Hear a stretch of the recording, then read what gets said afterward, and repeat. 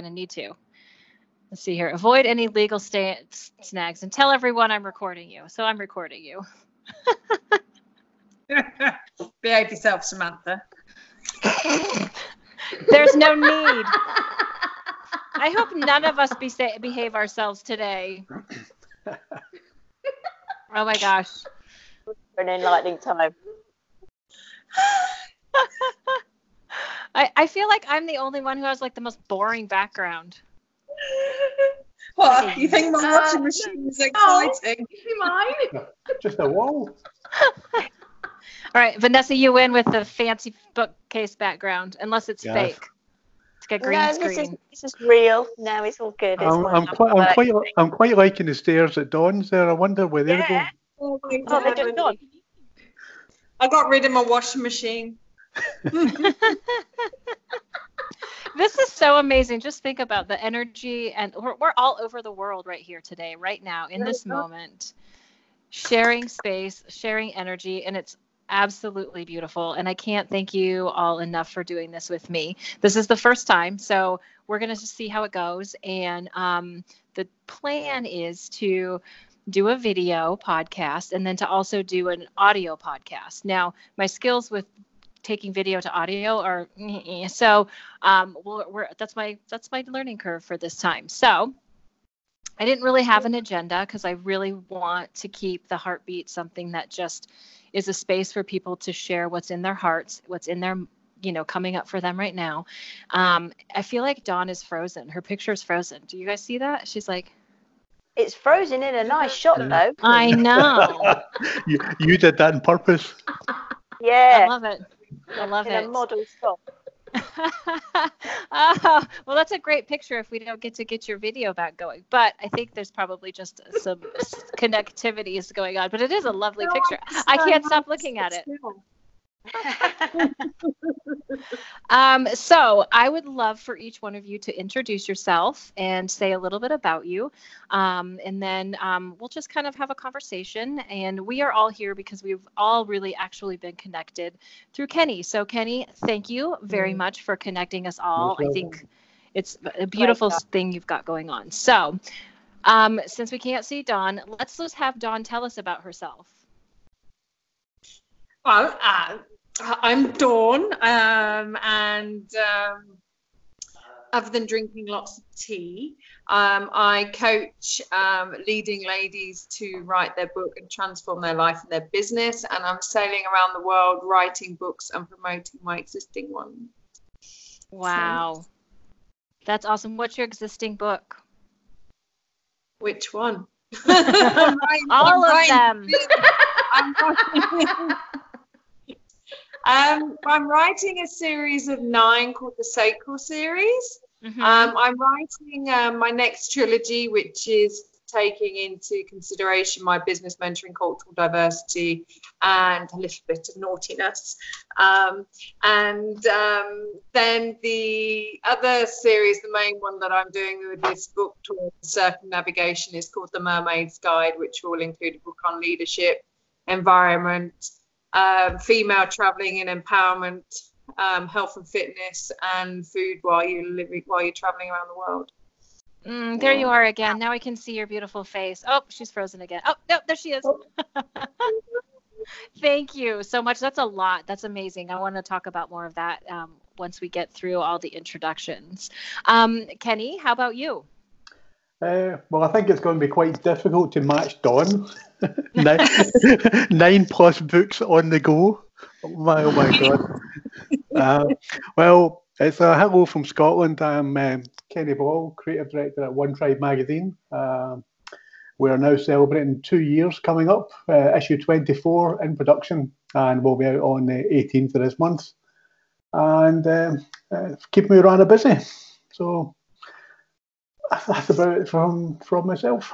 Oh, awesome. Kenny, you do so much more than that. You also help people create amazing, beautiful web pages. And yeah, I want to dive into that too, because like I said, we are all connected through you and through you finding each one of us individually. And now here we are as a collective. So that is amazing.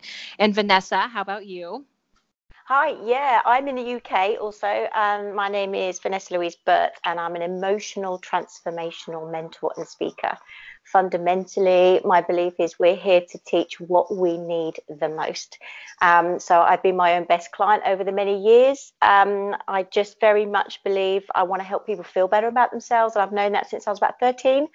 I started off on the outside of the woman, and then my own adversity and transformation led me to the inside. No, we all know it's an inside job. And I'm really grateful for tribes like this.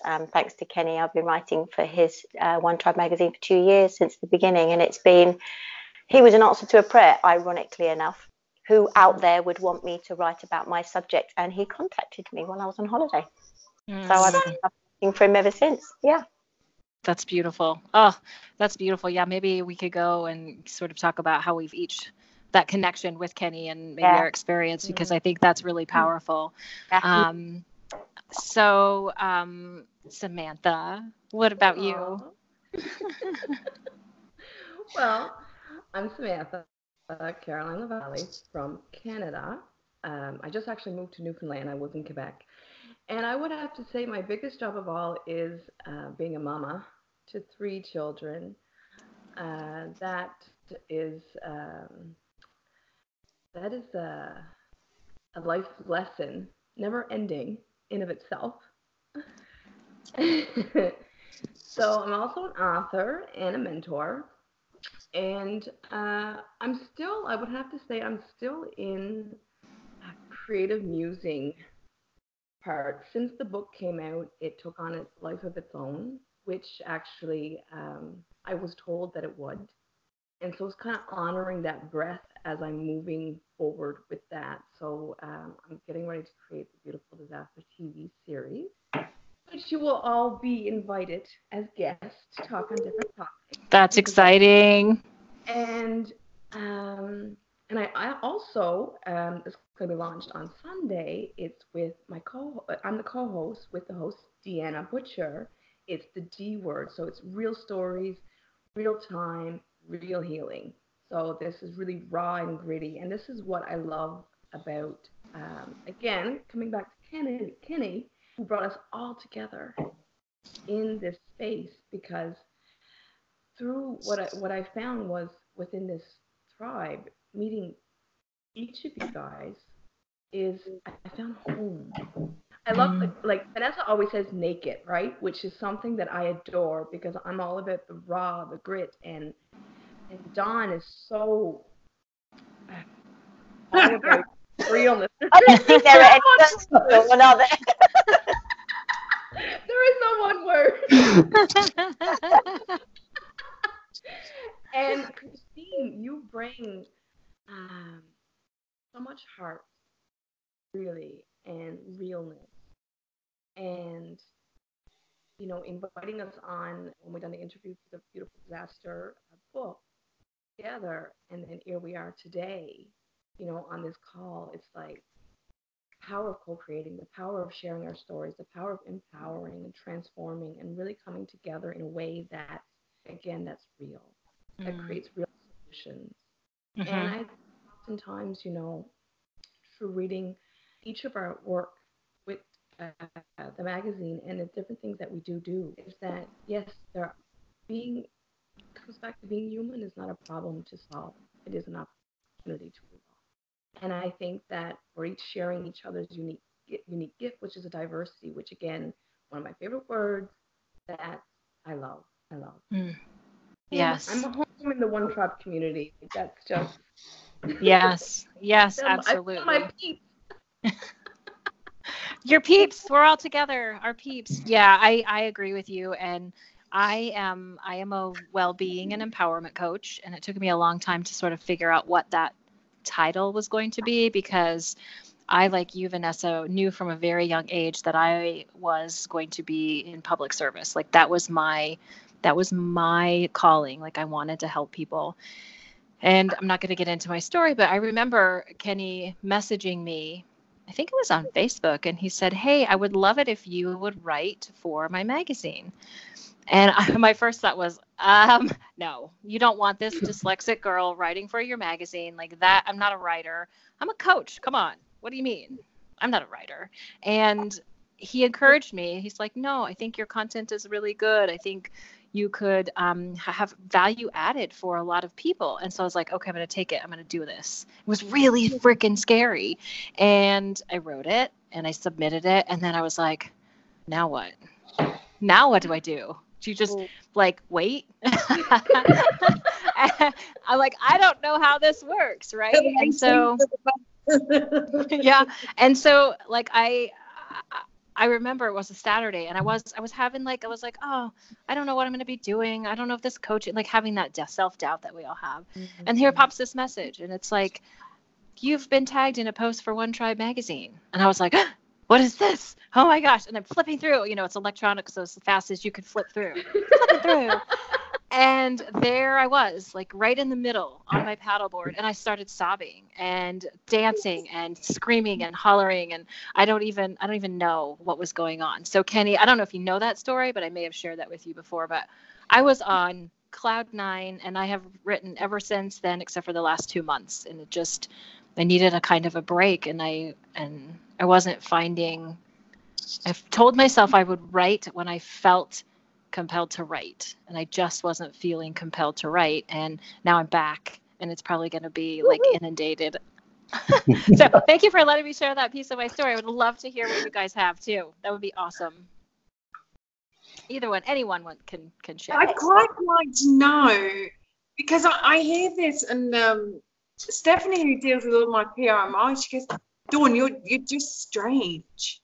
And I was like, why? And I was like, because like when I hear that people, I can't stop writing. And so because I'm setting sail in 2 weeks, and I'm going to be offline for 3 months, yes. I've had to come up with 84 days worth of content. Wow. And I've nearly done it in 3 days. So like, and I just don't know how to stop. It's not the content. I have a problem stopping. And some of my friends said, we need to find you a man, Dawn. Well, I don't want a man.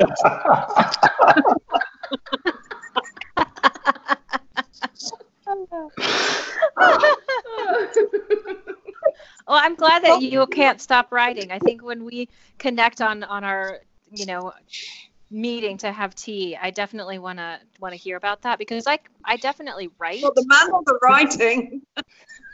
Just the writing, my dear. Just the writing. We can talk about men too. That's fine. I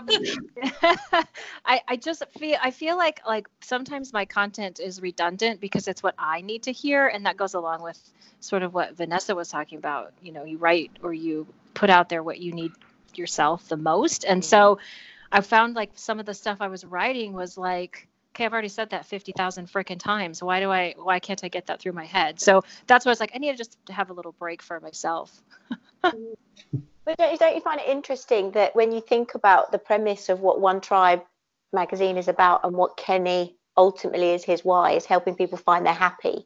Mm-hmm. I don't think you can say it enough, and you could repeat yourself enough that anybody would ever really get it.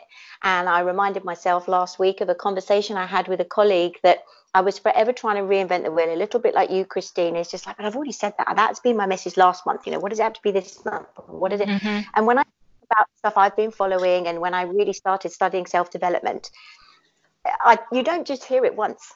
And equally, right, if you do, the next time you hear a similar thing, you're in a very different place when you hear it. So it's like hearing it for the first time. And I get tingles as I say that.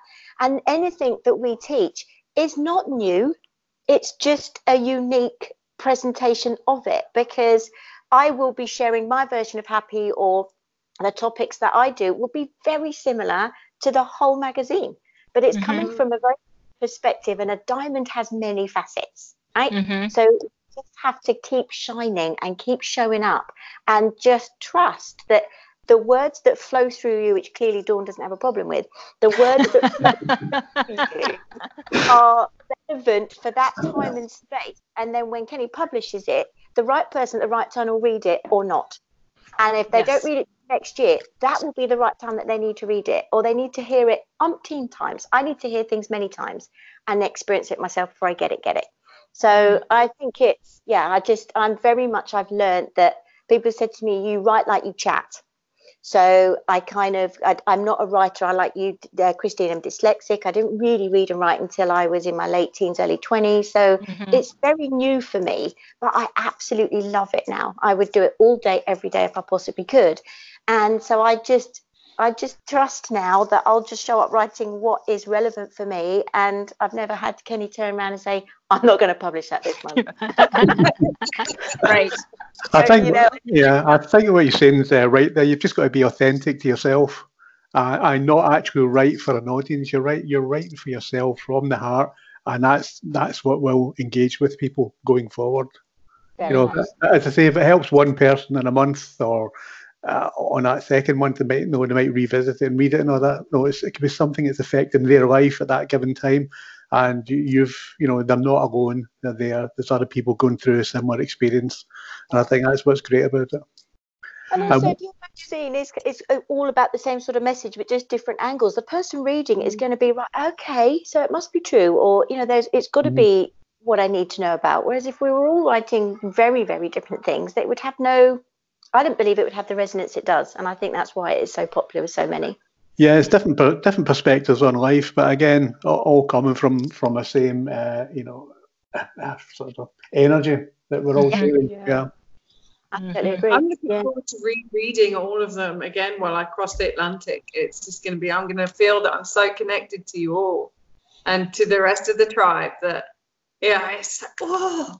So even though I won't be getting the new updates for another couple of months, I know that I've still got, and this is one of the things I love about it, the fact that it is in the electronic format, so that as I am traveling around the world, I don't have to carry all these magazines because I carry enough books.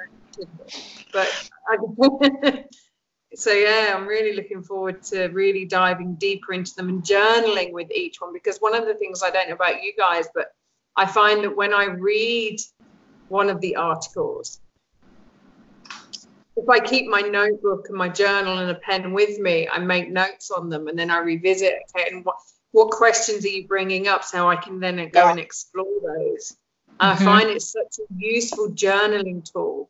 Each and every single article, like, how does that resonate with me? Has that triggered me in some way? What has that brought up for me? Can I explore that? So I'm really looking forward to using that as I evolve to the next level and the next level as I prepare to land in Chile. Yeah. You know when you talk about, I'm listening to Christine and you, Dawn, and you, Vanessa, and about the different styles that you guys write. And when Kenny approached me, I was thinking, I don't know if I'm like made to fit in a magazine, because my style is very eclectic. I make up words that don't exist. I refuse to change them. There's a freedom for me. I actually stopped writing when I was 17. I didn't pick the pen back up until 2014 was the first piece that flowed through me, which was like 2 years after I started doing some real big work. And all my education was done in French. My mother tongue is English. So I don't know what's going on up here half the time, right? And I have attention deficit. So it's like a squirrel. Sometimes it's like everything's everywhere. So I'm always fearful that my work would be scattered or erratic. So I try to kind of bring it in. However, it's like Kenny said, you trust the flow, you be genuine. This is how it pours out of me. And if we're having a conversation, like me and Dawn when we have tea time, it's like it's everywhere. But that's who I am, and it's honoring that voice. But you said something just now too, and one thing that I do also honor is, Christine, when I'm tired, when I don't feel that inspiration, Yeah. Or I honor that and I stop. Yeah. And so since I moved here, I guess with the transition, you know, and then with the book coming out and all these different things, and even with the book coming out, I had big struggles, really big struggles, because my mentor, and he had said, Samantha, he said, it's because you're outgrowing the self-image that you have of yourself. Oh, and I was mad with the book. And I couldn't keep thinking. And every time I would read the book, and I kept saying, this all sounds the same. It sounds like it's repetitive. And I could not get into the material. It was almost as if I was grieving this I worked so hard to put out into the world. And through all of that, I have to, because I actually to go about that and talk to myself. Will I continue? Does that way? Me too. Uh-oh, we're losing you a little bit. Am I back? Yeah. I think you're back. Yeah, I've got you. Yep. There you Yeah. are. We just did some kind of matrix thing going on. So in deciding what I was going to do at Beautiful Disaster, I wouldn't take no decision right on the spot, because I knew that was my emotions running high. So Vanessa, you will be very proud of me. I said, okay, Samantha, no impulsivity, just really sit with it and see where you want to go. And the idea of, I love to write. It is, and now it's more in the poetry form, and I'm finding that it's more grittier and it's more, and then I'm working on my other project, which is based on my story, but with the intent to create a revolution in the way that we heal. So I still have a lot of work to go for that. But what I've discovered is that through the videos creating and through the sharings and that all that we're doing here is that I have I naturally have the gift of the gab, like shamelessly so. There is no hiding that, you know. And so Really? I said, oh, Don, you with me on that. So I thought to myself, what if I created a TV series or shows for Beautiful Disaster to really go through the material, really make it naked, as Vanessa would say. You know, Yeah. and Keep connect showing up with it. then, yeah, because the passage, each of you could read the passage and interpret it differently because it's where you're at. It's on your experience. And that's the beauty that I've had to learn with creating content, because sometimes I do feel like a parrot. I'm like, all I talk about in this book, love. Love, I have like 400 pages of it. I'm like, but there is no right or wrong way in saying it. And sometimes we're so stuck in our own space because, you know, we're so focused on what we're doing that it sounds repetitive to us. One thing that I find that helps inspire me or kind of take me into that space is to actually go and read other people's material, like all of your materials, because that kind of gives me a different, okay. Because sometimes if what we're doing in this world is based on our mission to heal, based on what we've lived and overcome, obviously we still have some, you know, whether it's trauma or things that we're working through all the time, because life is spiral and that's okay. But through all of that, sometimes we can be triggered. And so by reading somebody else's material, it brings sometimes the ease or the message that we need to hear to get to the next level. So it also puts you in a receptive mode rather than a giving mode as well. That's it. You know, because if we're writing, we're consciously in flow, and you know, it's like giving and giving and giving. But to read other material that then you find inspiring, it's like just like lying back in the sun, isn't it? It just bathes you bathe in other people's words, energy, wisdom, whatever it might be. So I do feel like I'm really treating myself when I read other people's material. It's a really good point, Samantha. Yeah. I think what you guys are saying is absolutely true. We don't have all the answers, and we're willing to learn and willing to absorb other people's interpretations of things. Unlike some of the larger gurus out there who have all the answers in the market material. We shall not mention names, but we are all open. We accept that, you know, we don't know everything, and that's why it's great to know you read something, it's a new interpretation of something, and it takes you in a new direction, and that's what I love about the magazine. And when I get all the articles coming in, and obviously I'm forced to read them all, but forced to read them all. Job in the world.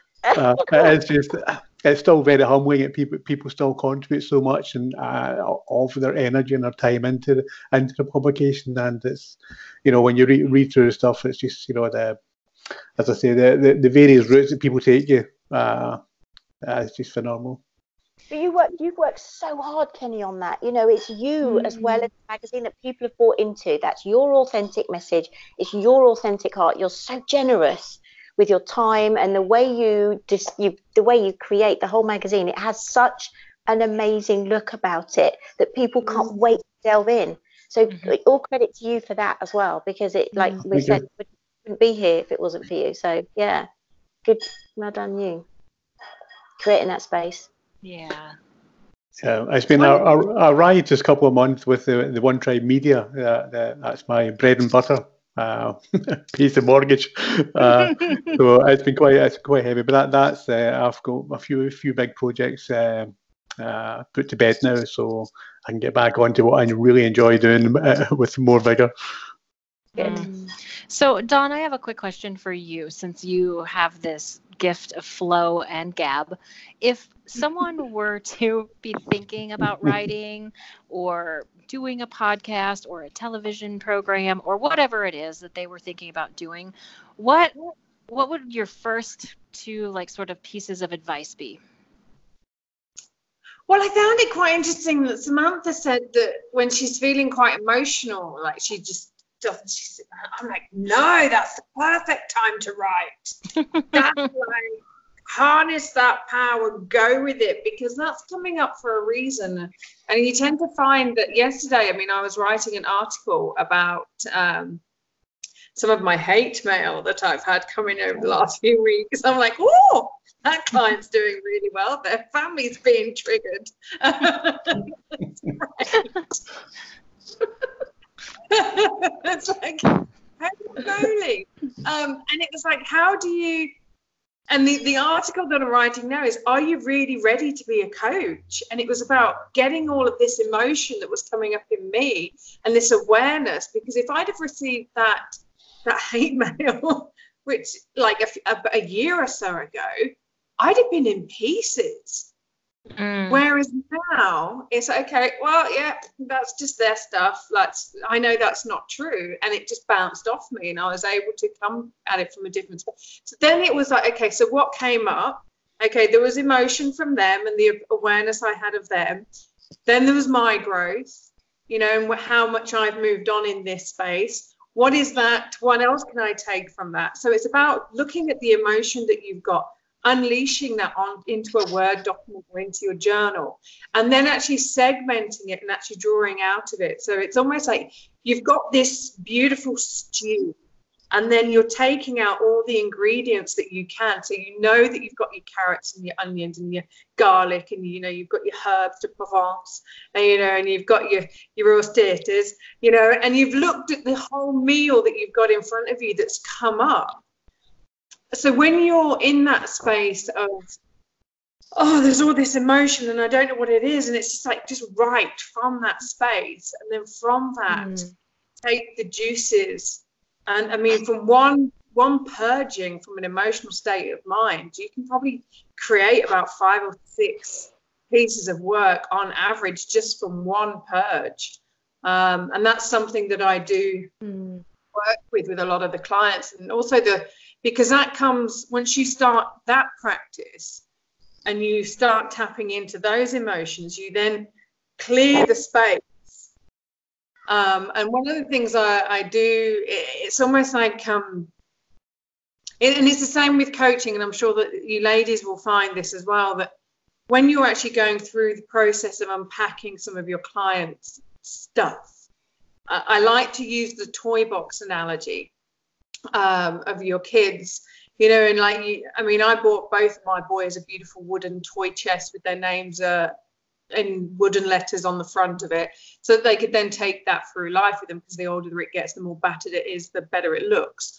And it's like, over the years, these toy boxes will be filled with all the party bag tat and all the broken Hot Wheels, and, you know, and then they've got all the toys that the aunties and the uncles and the friends that don't really know the kids, that they, you know, that'll just stay there and it'll get battered, and then you've got their favourite toys which go out over and over again, and then you've got a bit of this and you've got a bit of that. And once you start clearing out those bits, and you start getting rid of all the toys and all the broken ones and all the ones that they don't play with, and you're just left with that gold.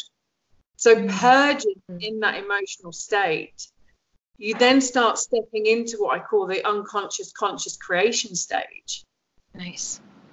And that's when, like, it's, you know, we see these analogies, and my boy says, "Mummy, they're memes." I think they're just pictures with a coat on them, surely. And you see people digging, and then they give up just at that point, and right on that very thin slither, on the other side of that is the gold that they've been looking for, the diamonds they've been looking for. And That's when awesome. we hold back on that, it's almost like we've put another layer between us and our writing. So, but I did want to pick up on something that Samantha said very quickly about the perspective when people read stuff. I remember when I was teaching out in Egypt, and I'd read a poem to my students about, if I was to describe a yellow landscape to you, or ask you to describe a yellow landscape, what would that represent to you? And every single one of them were like, death, there's no life, there's, you know, there's just empty. And I'm sitting there going, really? Just like listening to all that. Arabs, a yellow landscape to them is the desert. Whereas for me, I grew up in England, in Lincolnshire, daffodils, oilseed rape, tulips. I'm thinking bugs and butterflies and plants, you know, vegetables and abundance. Yeah. And it's that perspective that we're tapping into when we're gifting people what we're, I mean, you can read the same article 5 years later or a week later, and like you said, Vanessa, be in a very different space to receive a very different message from it. But I loved what you were talking about there, though, Dawn, about writing in that raw state. I totally agree with you, because a lot of us can feel very motivated in that space. But did you have that right from the word go? Because I know for me, that's something I had to practice being in. Because when I first started writing, I didn't have a clue what I was doing. I had no confidence in what I was writing at all. I didn't even think it was worth anything, because how I wrote really sort of came naturally to me, and it was really a bit sort of basic. I mean, an 8-year-old child could have done better.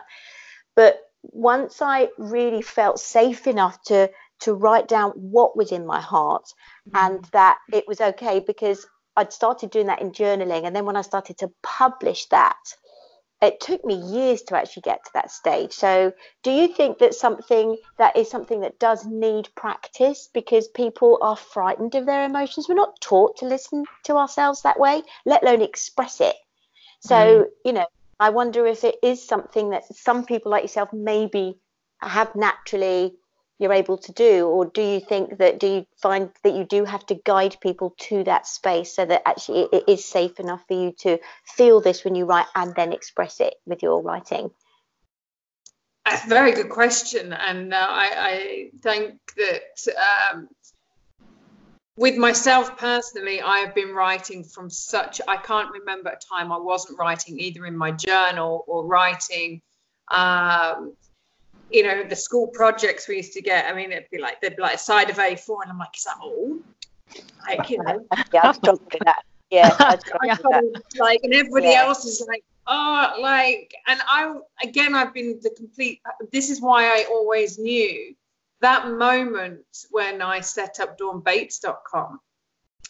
I knew that it was going to be around writing, and I knew that that I was going to, once I decided that, you know, or not that I decided, the universe decided that you are actually now an author coach and that's what you're going to be, because it's not really about being how to write. It's about creating everything around it and creating that author life, and however that shows up for you. And picking up on the point you mentioned there about an 8-year-old could have done better. When you tap into that and actually write from that space and share that, you're actually encouraging those that actually go, well, actually, I feel like I'm writing like an 8-year-old, and an 8-year-old could do better. But when you share that, you're giving other people permission to share that. And if you're having a rant, you're giving someone permission to have a rant.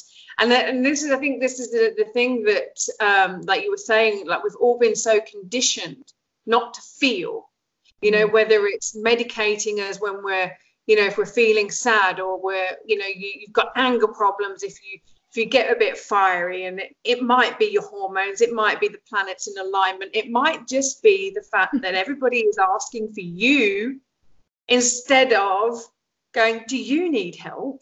And we've got so good at numbing our emotions with drugs and alcohol and food and shopping and Facebook and all of the other social, and when people like ourselves share from a space of heart and from a place of emotion, and we give ourselves that permission to feel and express, and I do think that it's a very powerful gift that we have. Very much so. Yeah, I just in my experience, people do actually struggle to get to that point and even write it for themselves, let alone share it. I just wondered, in your experience, whether you found that people they naturally found it easier, or whether there was that resistance. I mean, Christine, how did you find when you started writing?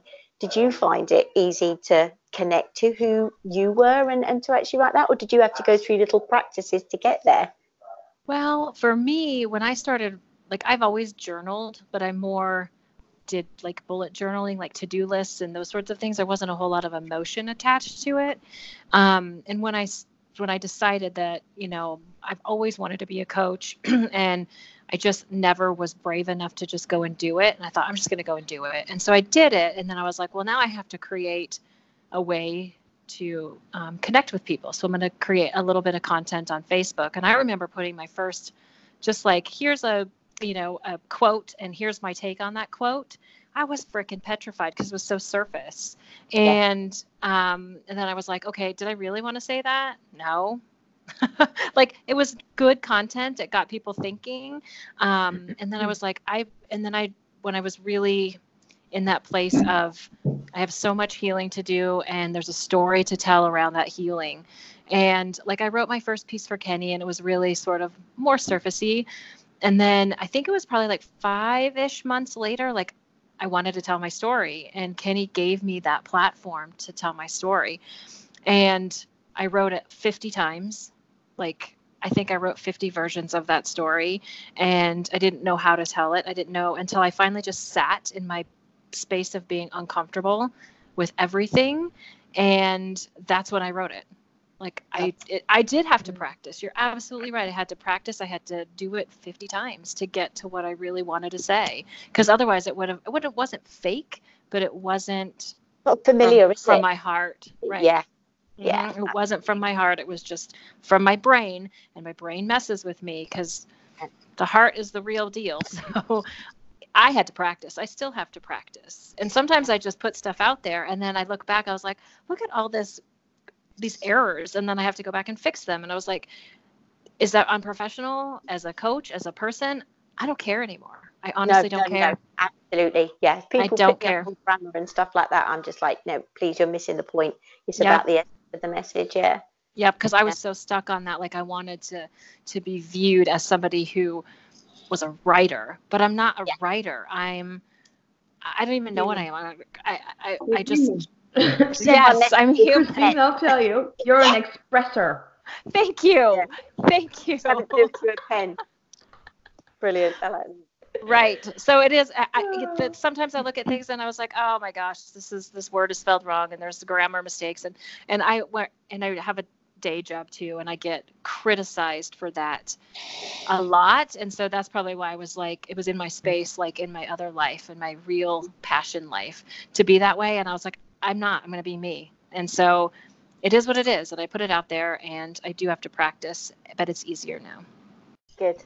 Yeah. Oh, Yeah. I love it. I think that it's you know, we all have our unique ways in how we show up and express. Like for me, for example, I'm very wordy feely. You know, I feel everything. I live on a sensorial level. So when I'm going through something very dense, I actually sit into that space to really feel where it's happening, how is it, you know what I mean? How is it flowing? Then moving that energy. So after I feel it in my body, and this for me, it's actually very healing, and this is why I write on this and I share in this way, because having complex PTSD, we usually tap out of the body, but I do everything through the body. So in allowing that, I feel safe enough to sit with, say, the devil, for example, you know, sit with what's happening. The devil's not even bad, you know, it's what's going on. And really fleshing that out and massaging that out in a way where it's safe, it's not traumatizing, and I can actually move the emotions through the motion so there is space and there is healing. Now, when I get ready to create a post on that or a piece on that, and most of my work, as you guys know, compared to what's into this first book, what I'm posting is very gritty. You know, it's very tender topics. It's very vulnerable topics. And I too am still learning. This is where the second book and the poetry volumes will actually show the real grit that I want to share. But it's taking me time to be able to organize it in a way that there's a clarity. Because my intent when I'm pushing something out into the world, when I'm birthing something and sharing with the world, in my writings, you'll notice that oftentimes I'll take you're up here, I'm going to take you down. We're going to go through the grit. We're going to go down. We're going to feel all the crap. We're going to move through it. It's not bad. It's okay. But by the end of the piece, I'm going to take you back up. And you're okay. You're soothed. Because I write for people not to read, but to feel. Because I know that this is where we often get stuck. It's in the emotions, or we're afraid to get into the emotions. So it's to invite a safety. Can I even say that that's a process that I've learned anywhere? No, it probably came from my coping mechanism. And then having to learn that, okay, well, Samantha, not expressing yourself or being rigid doesn't work. But what I realized in sharing in that way is that it allows me to sit with the slowest moving part of myself. Because where I have a very fiery and fast-paced energy, it's easy to let myself get distracted from what's really going on. So by moving with the slowest part of me and observing that part, I get to really flesh out what's going on with this wound or this trigger. Even the good stuff. You know, it's because even pleasure can be very vulnerable, right? We don't know how to express it. We don't know how to receive Most it. vulnerable place, all these things. So it is. And I mean, so I was able through that to find peace in my pain. And I'm learning that there's too pleasure in the pain, but pleasure too can be painful if we don't know how to receive.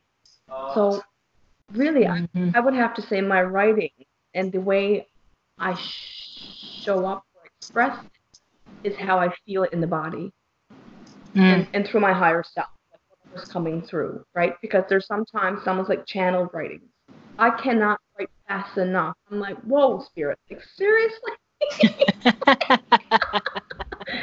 That's awesome. But it's honoring. And it's honoring how we feel. And I want to share something on the writing part. And I tell this to my children because my son, my youngest, he struggles. He's dyslexic. His reading level is still very low. but we all learn when we're ready to. I really believe in that.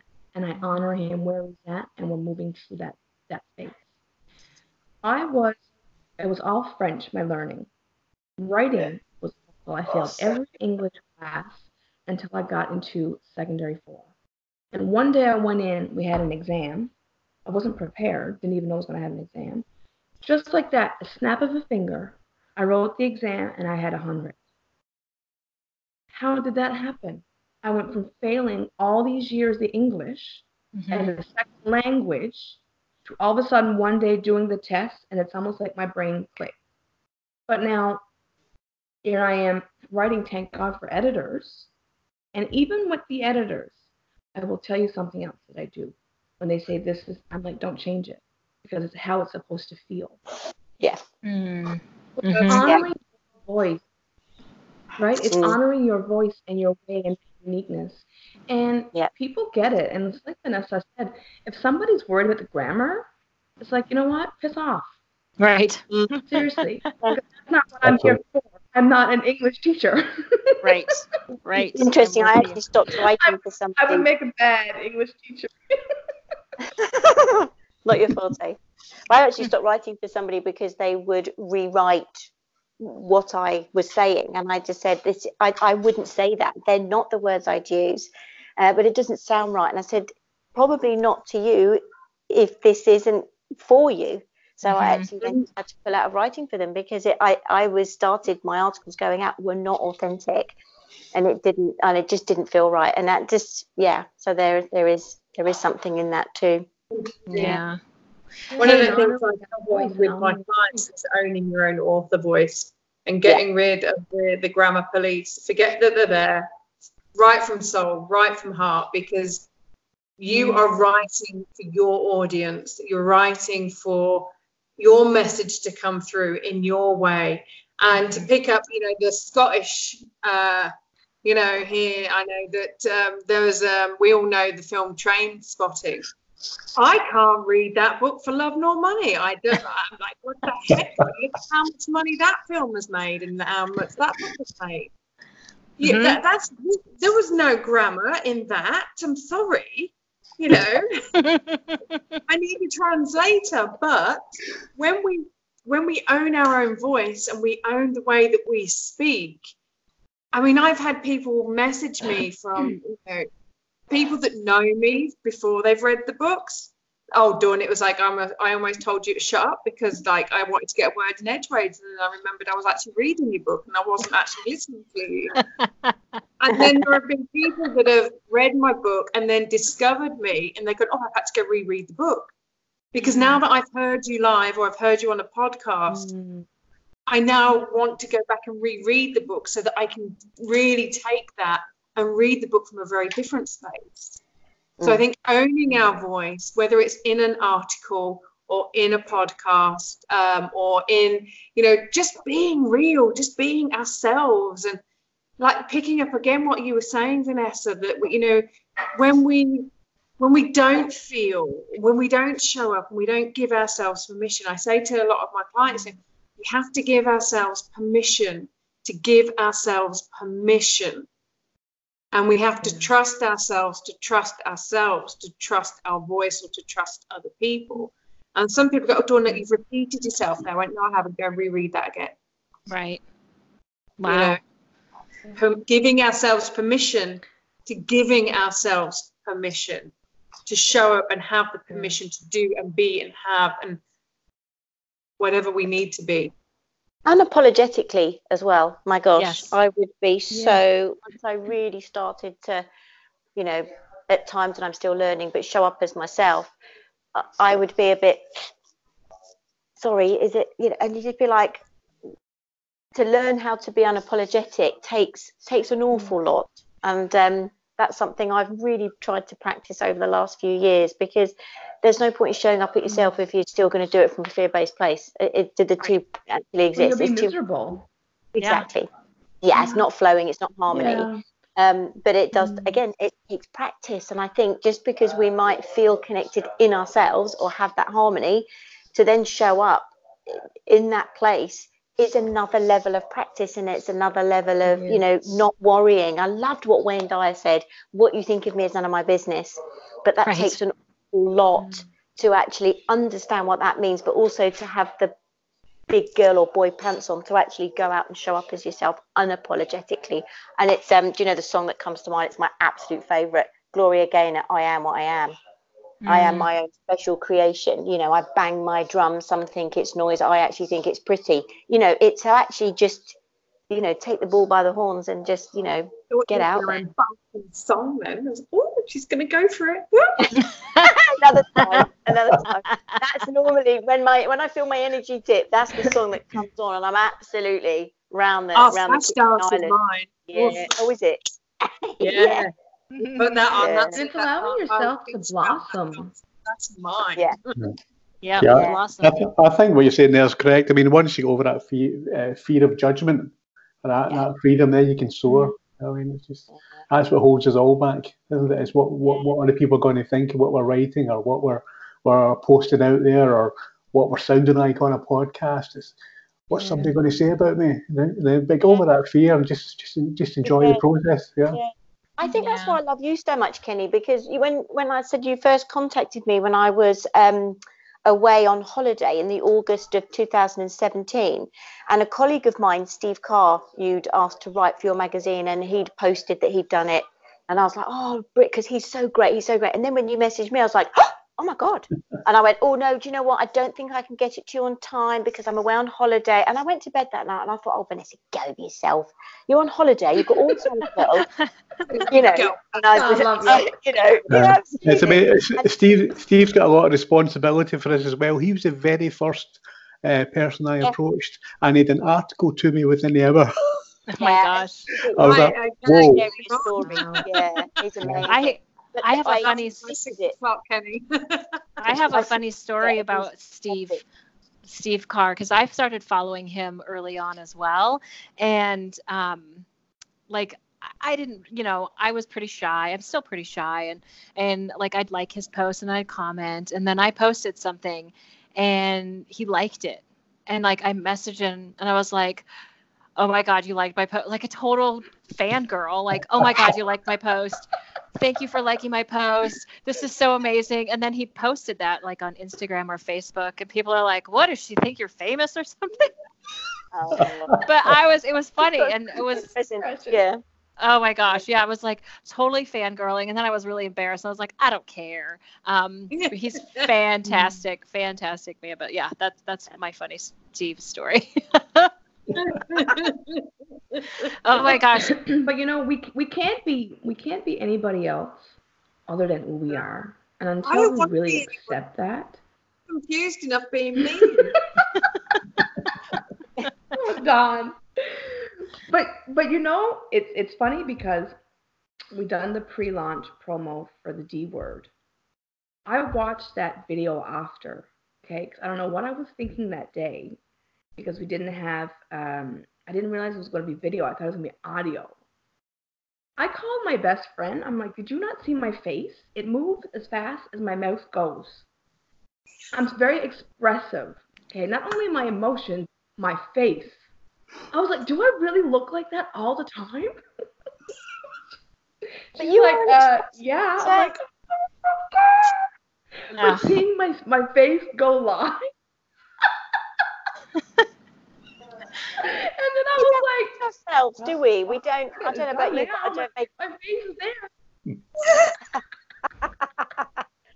We don't watch ourselves, do we? I cried. I do. No. I've watched myself a few times and I thought, do I really look like that? And I was like, I think I like it. I frightened myself. He goes, Mommy, you're so funny. I was like, what? He goes, wow, you left your laptop open, and then I saw that you'd done a live stream. He goes, so because he'd been sat listening to me while I did it, so we sat and watched it while I'd got for a shower. He goes, you have to come and watch this, Mummy. You're hilarious. I'm like, switch that off. Oh my gosh. So it's different because when I started doing recordings, I was holding my camera myself, so I could see myself. right? So I was much more tame, honestly. And then actually now I see how vivid I am. And I'm like, but that's exactly what I said. I can't be anybody other than who I am. Yes, that's And awesome. And you're perfect. This is another blossoming. Aw. So before we were like, I can't believe it's been like almost an hour. I would love it if we could just tell everyone how they can connect with you. So people who are watching the podcast, because people are going to watch this, like it's going to just take off like there's no tomorrow. And people are going to watch this and they're going to be like, who are these fantastic people and how do I get a hold of them? So, and I'll put it all in some edits with some words once I figure out how to do that. So Dawn, I know this picture that you have up here that your screen has frozen on is absolutely beautiful. And so I wish we could have a video of you, and we're going to do it again, I'm sure, because this was fantastic. Tell us how to get a hold of you. No, it's just a picture, hon. Oh. You didn't get to see your facial expressions. I've been pulling them, would you? Oh. It's a beautiful picture. Whatever the gods wanted to screenshot you, they screenshot it fantastic. Oh, wow. Thank you so much, whoever you are. I'll hire you when I get to Chile. So share with everyone how they can follow you, get a hold of you, work with you, and all those fantastic things. If they go to dawnbates.com, then they'll find links to all my social media, like Instagram, Twitter, Bookface, LinkedIn. Bookface is Facebook. Let's start a new one. Let's call Bookface. Yeah. Can you get that launched? Look out, Mark. It's really appropriate because book, we're writing, we're expressing your face, Bookface. It's a thing. It's a stretch, I know. Mindfulness in everything I do. Might take a few people to catch up, but I know what I'm talking about most of the time.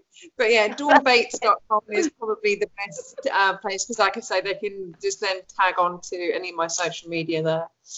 Awesome. And awesome. Bates, as in Norman and Kathy. I'm just not quite a psycho. No. And my mother's maiden name is Bates. So I love it. Yeah. Connection somewhere along the lines, maybe. Sorry to quickly just drop this in.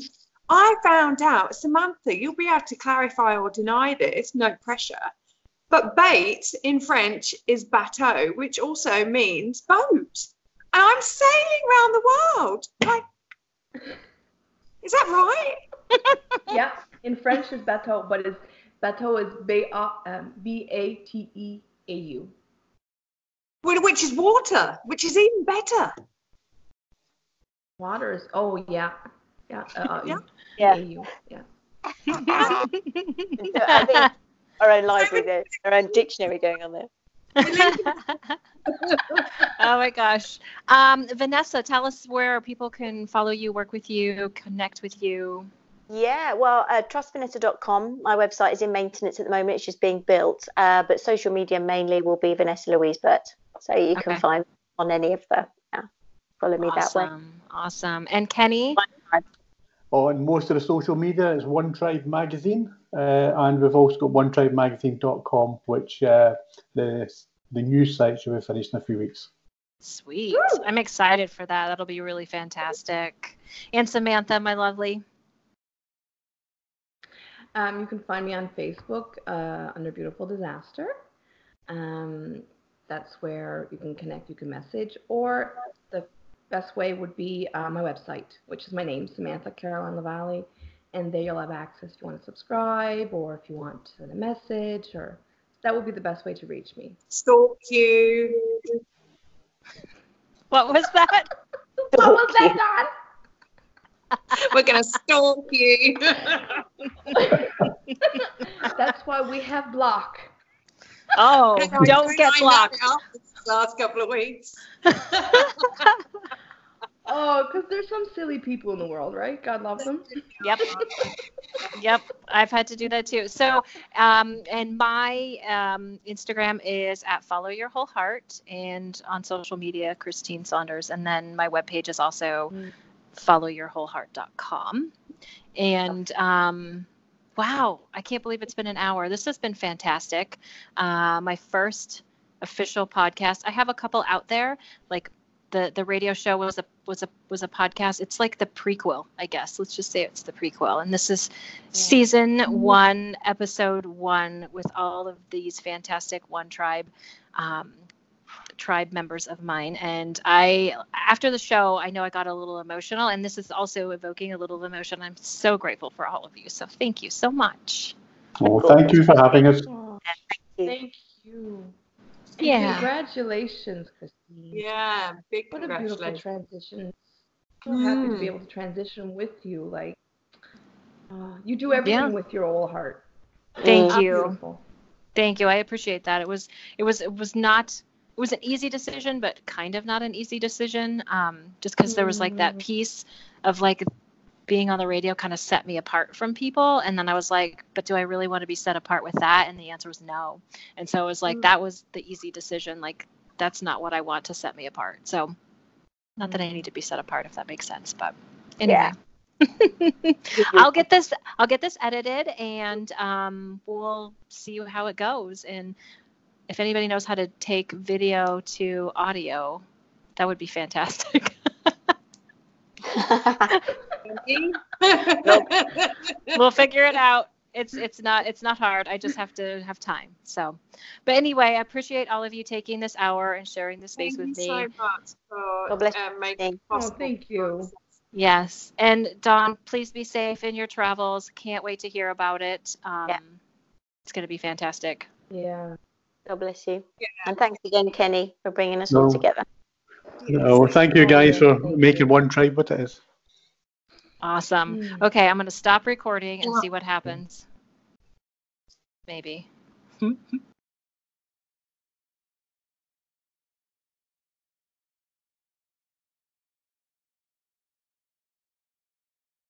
Oh my gosh, I'm so excited. I can't even, like, I have been following you for a long time and been getting inspiration and motivation and so many things from your content and from interviews I've seen with you. And so this is like, I wish that we could have done it on the radio. There's like pros and cons because the radio is awesome, but we don't get to have a face-to-face conversation. There's limited things you can and can't talk about. And so like this, to me, I may not have that, 85 to 89,000 listeners, but to me, this is really, for me, it's much more meaningful. And I think between the two of us, we'll get your energy and your information out there. So thank you so much. Pleasure. Yes. It's a pleasure. So would you... And I've been following you as well. If I may say this, I've been following you as well. I've been seeing your content. I've been seeing the things that you do. Fantastic work. I mean, I watched your interview with Ryan and a few other great people out there. And I see you continuously show up. So big up to you as well. Well done on your front. You're doing a massive and amazing work. So thank you for showing up. Thank you.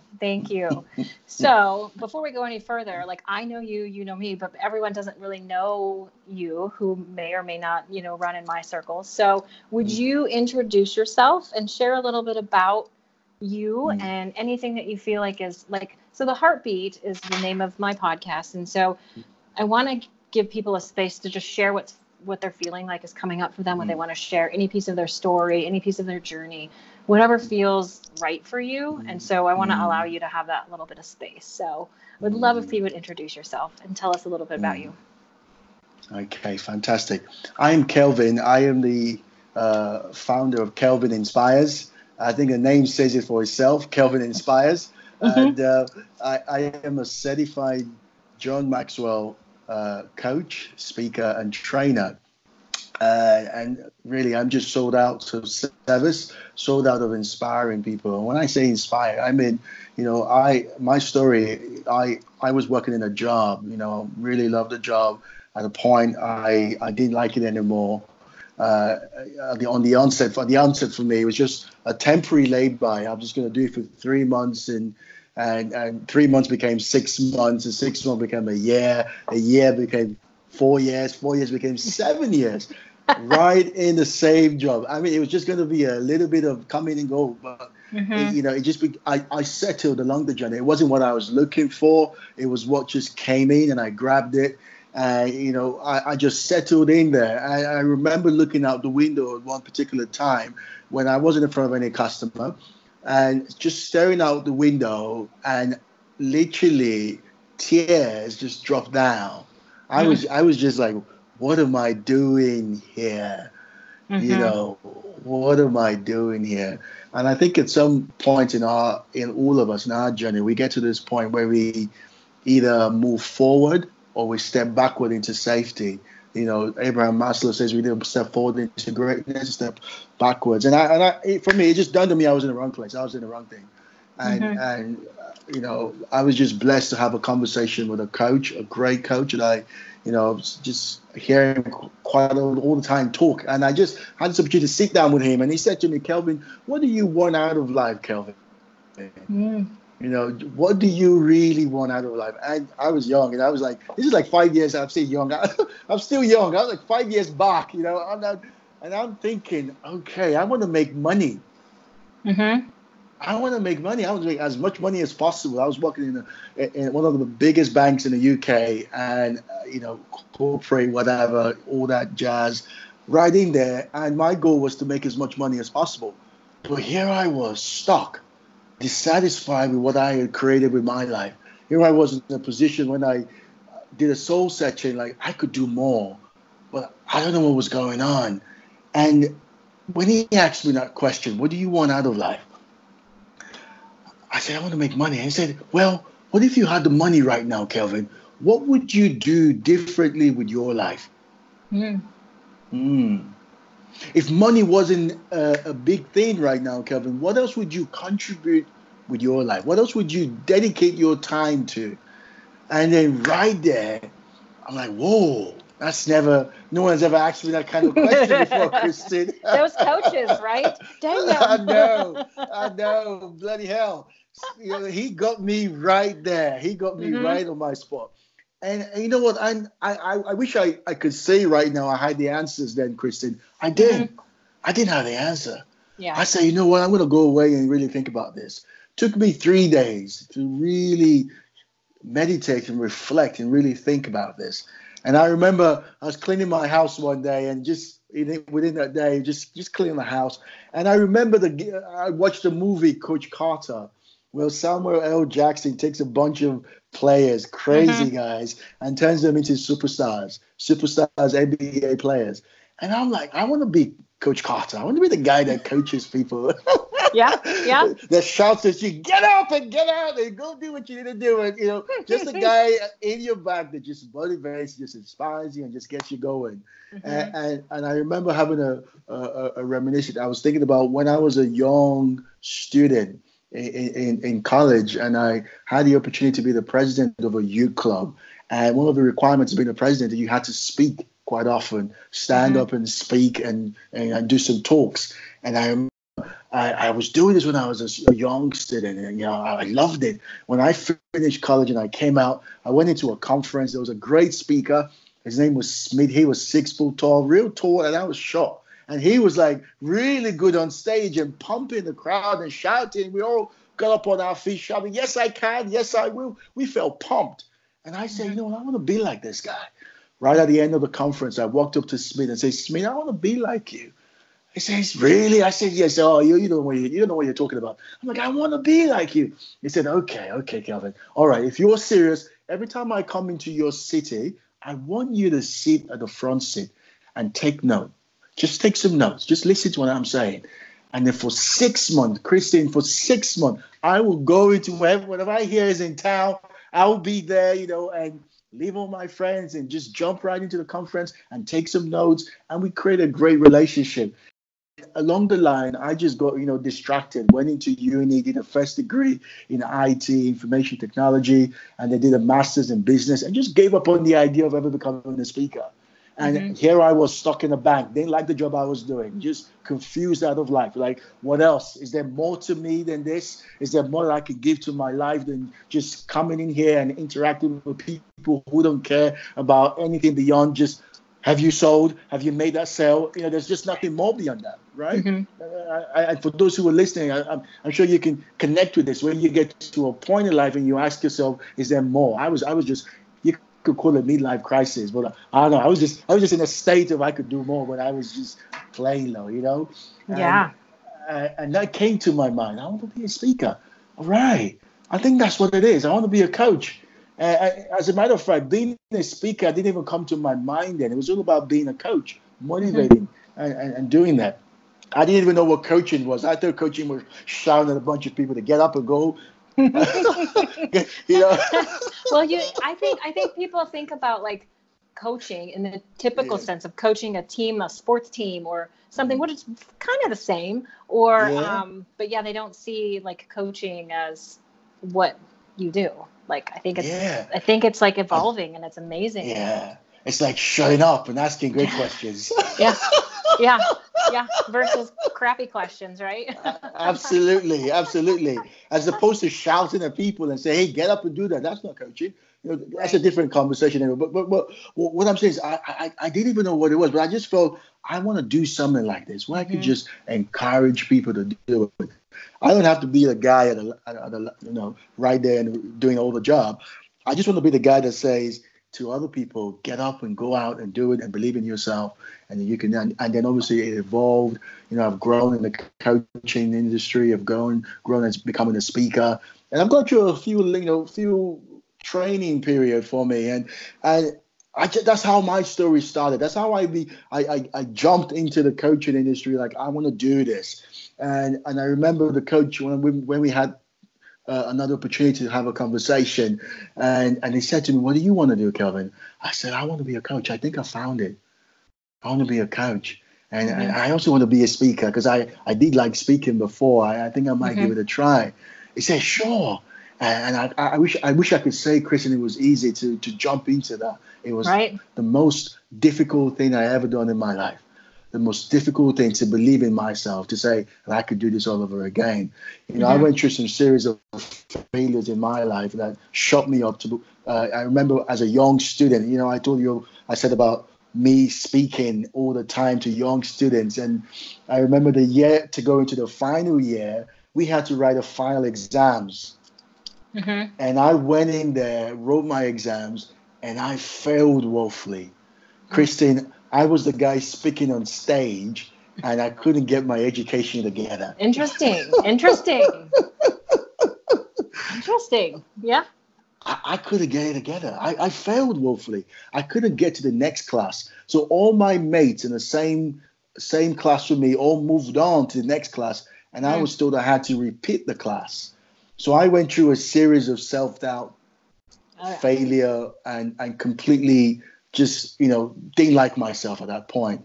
And I remember talking to my dad, and I was trying to explain what was going on. And he told me 2 words: shut up. Shut up. I sent you to school to read and to grow and to get educated, to learn this stuff. And you went there and all you do is talk. I hear you talk.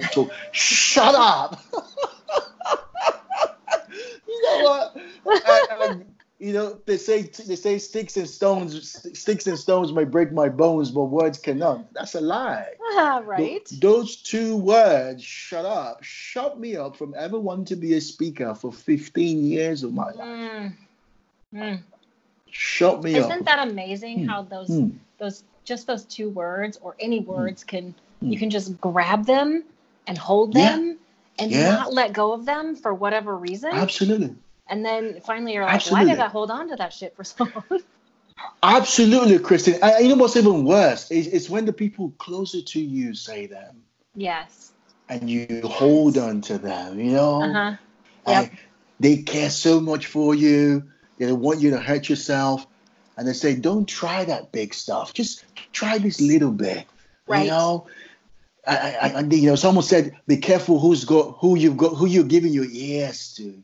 Mm-hmm. Be careful whose words have control over what you listen to. And it was my dad. He cared for me, but he didn't care about anything else about me being a speaker. All he wanted for me was go to school, get educated, and get a job. Right? Mm-hmm. That's what parents are there for, sort of, right? Like that's like the whole thing is like they don't want to know what you want to do. They want you to have a job that pays the bills, has insurance, like all those things that you can take care of yourself with.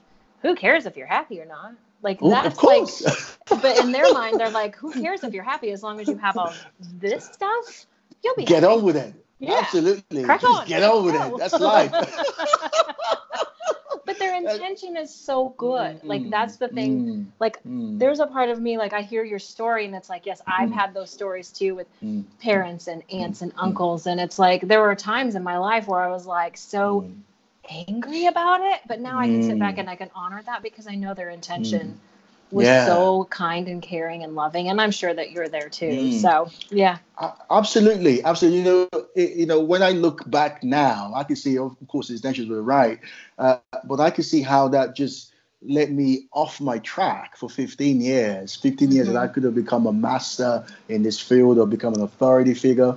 But that 15 years, I have to play catch up now and still, you know, grow that. But that's, you know, I can't stay on that. I get what they did. But, you know, those two words shut me up and kept me down there. And having that coach sit with me and say, Kelvin, okay, you want to be a coach, you want to be a speaker, go for it. It's like, you know, I don't know if you watch Lion King, where Rafiki, the monkey, takes Simba to the lake. He says, look, what do you see inside the lake? What do you see? Are you seeing a reflection of your father, or are you seeing a reflection of yourself? And Simba was like, you know, he said, the father figure appeared and said, hey, Simba, you know, you have forgotten me, Simba.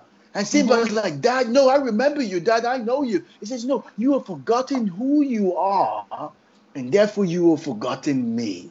Right. And so that moment with the coach was like waking me up again to reality. Remember who you are, Kelvin. Remember what's inside of you. Remember what you wanted to be when you were 15 years old, standing on stage and speaking and seeing people's lives change and seeing people show up and go out and do what they love. Remember that it was that moment for me where the light bulb came in and I realized that I could do more. That I could do a lot more than what I was doing. And you know, I mastered the courage. I call it courage to show up, to say, okay, I'm going to do it. And this was 2014, August 2014, when I had that inception of the idea.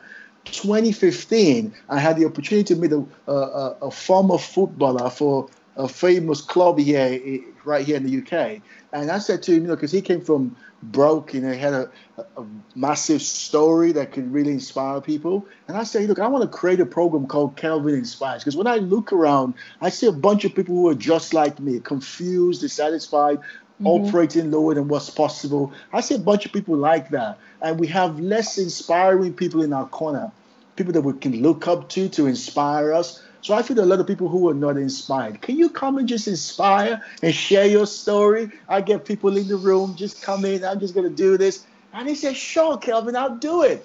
And, you know, we had 70 people in that room. Wow. February 2015. I'll tell you what, at the end of it, I felt alive.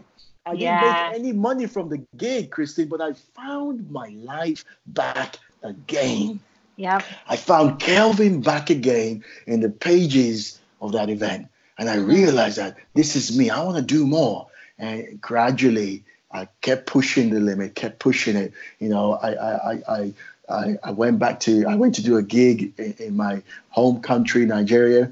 And it was just lovely. People loved it. They wanted more from that event. Someone invited me, Kelvin, can you come over to New York and speak to a bunch of youths? I said, sure, why not?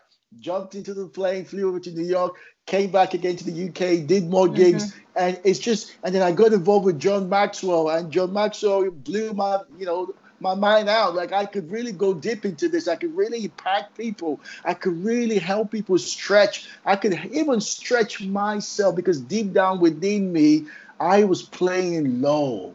And so, someone said your biggest problem is it's a clue to the problem that you've been called to solve. So when I look at my life, and my own biggest problem was I was uninspired. I was living low. And I know there are a lot of people around me in that same category right now, operating low. So I found a mission, Kristen. That mission is to get out there and to inspire people to achieve even more out of life. And I'm saying whatever you've accomplished so far to today, there's more inside you. And that's how Kevin Inspires came up. And that's my story. Oh my gosh.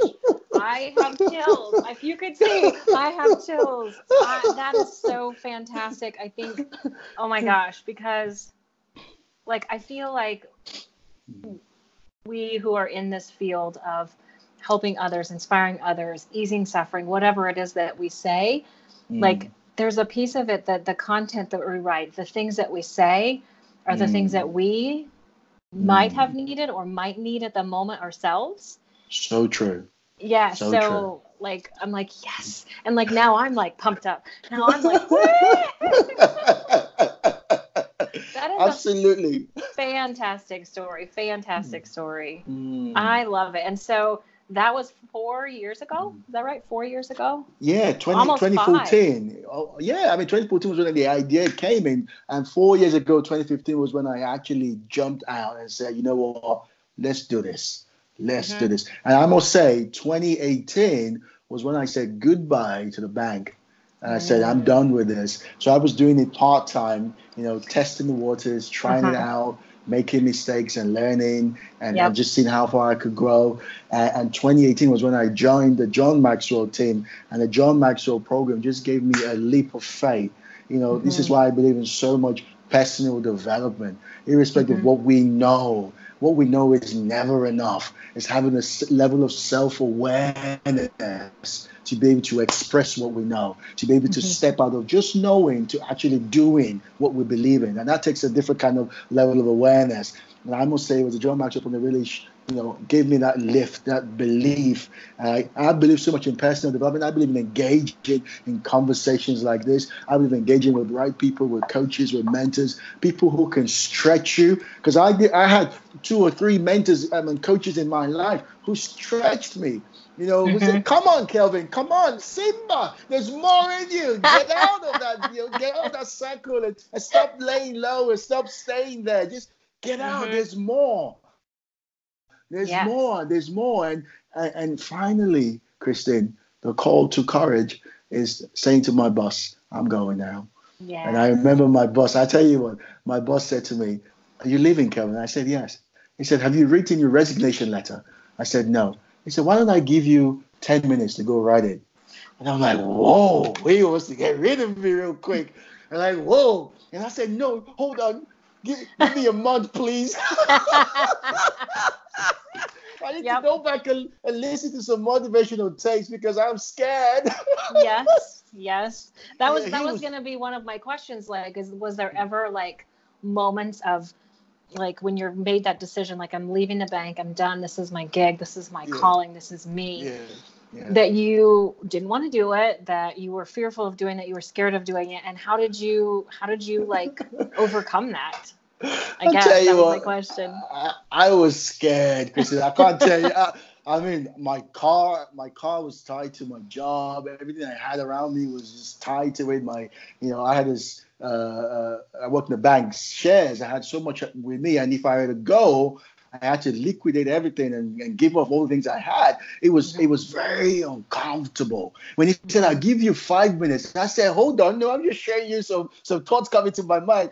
In my mind, I was like, give me 1 month, please, 1 month to get the confidence to leave you. It was scary. It was scary. It was the most, I'll say, one of the most biggest or hardest decision I've ever made in my life. And you know what they say? They say when you jump, you build your wings on your way down. Yeah. Can I just say that that's all bullshit? If I may, quote, use that term, it's all crap. because when you jump, you have to land, right? When Yeah. you jump, you're going down to ground zero. And so you don't build your wings in mid-air. Nobody builds wings in mid-air. You go down to the ground level, and then you start getting the materials together. You start getting resources together to build your wings so you can fly again. And guess what? You might get everything together. You fly and you're up past the first level and the second level, and then you go right down again. Woo! Right in your face again. And like, what? I thought they told me it would be easy.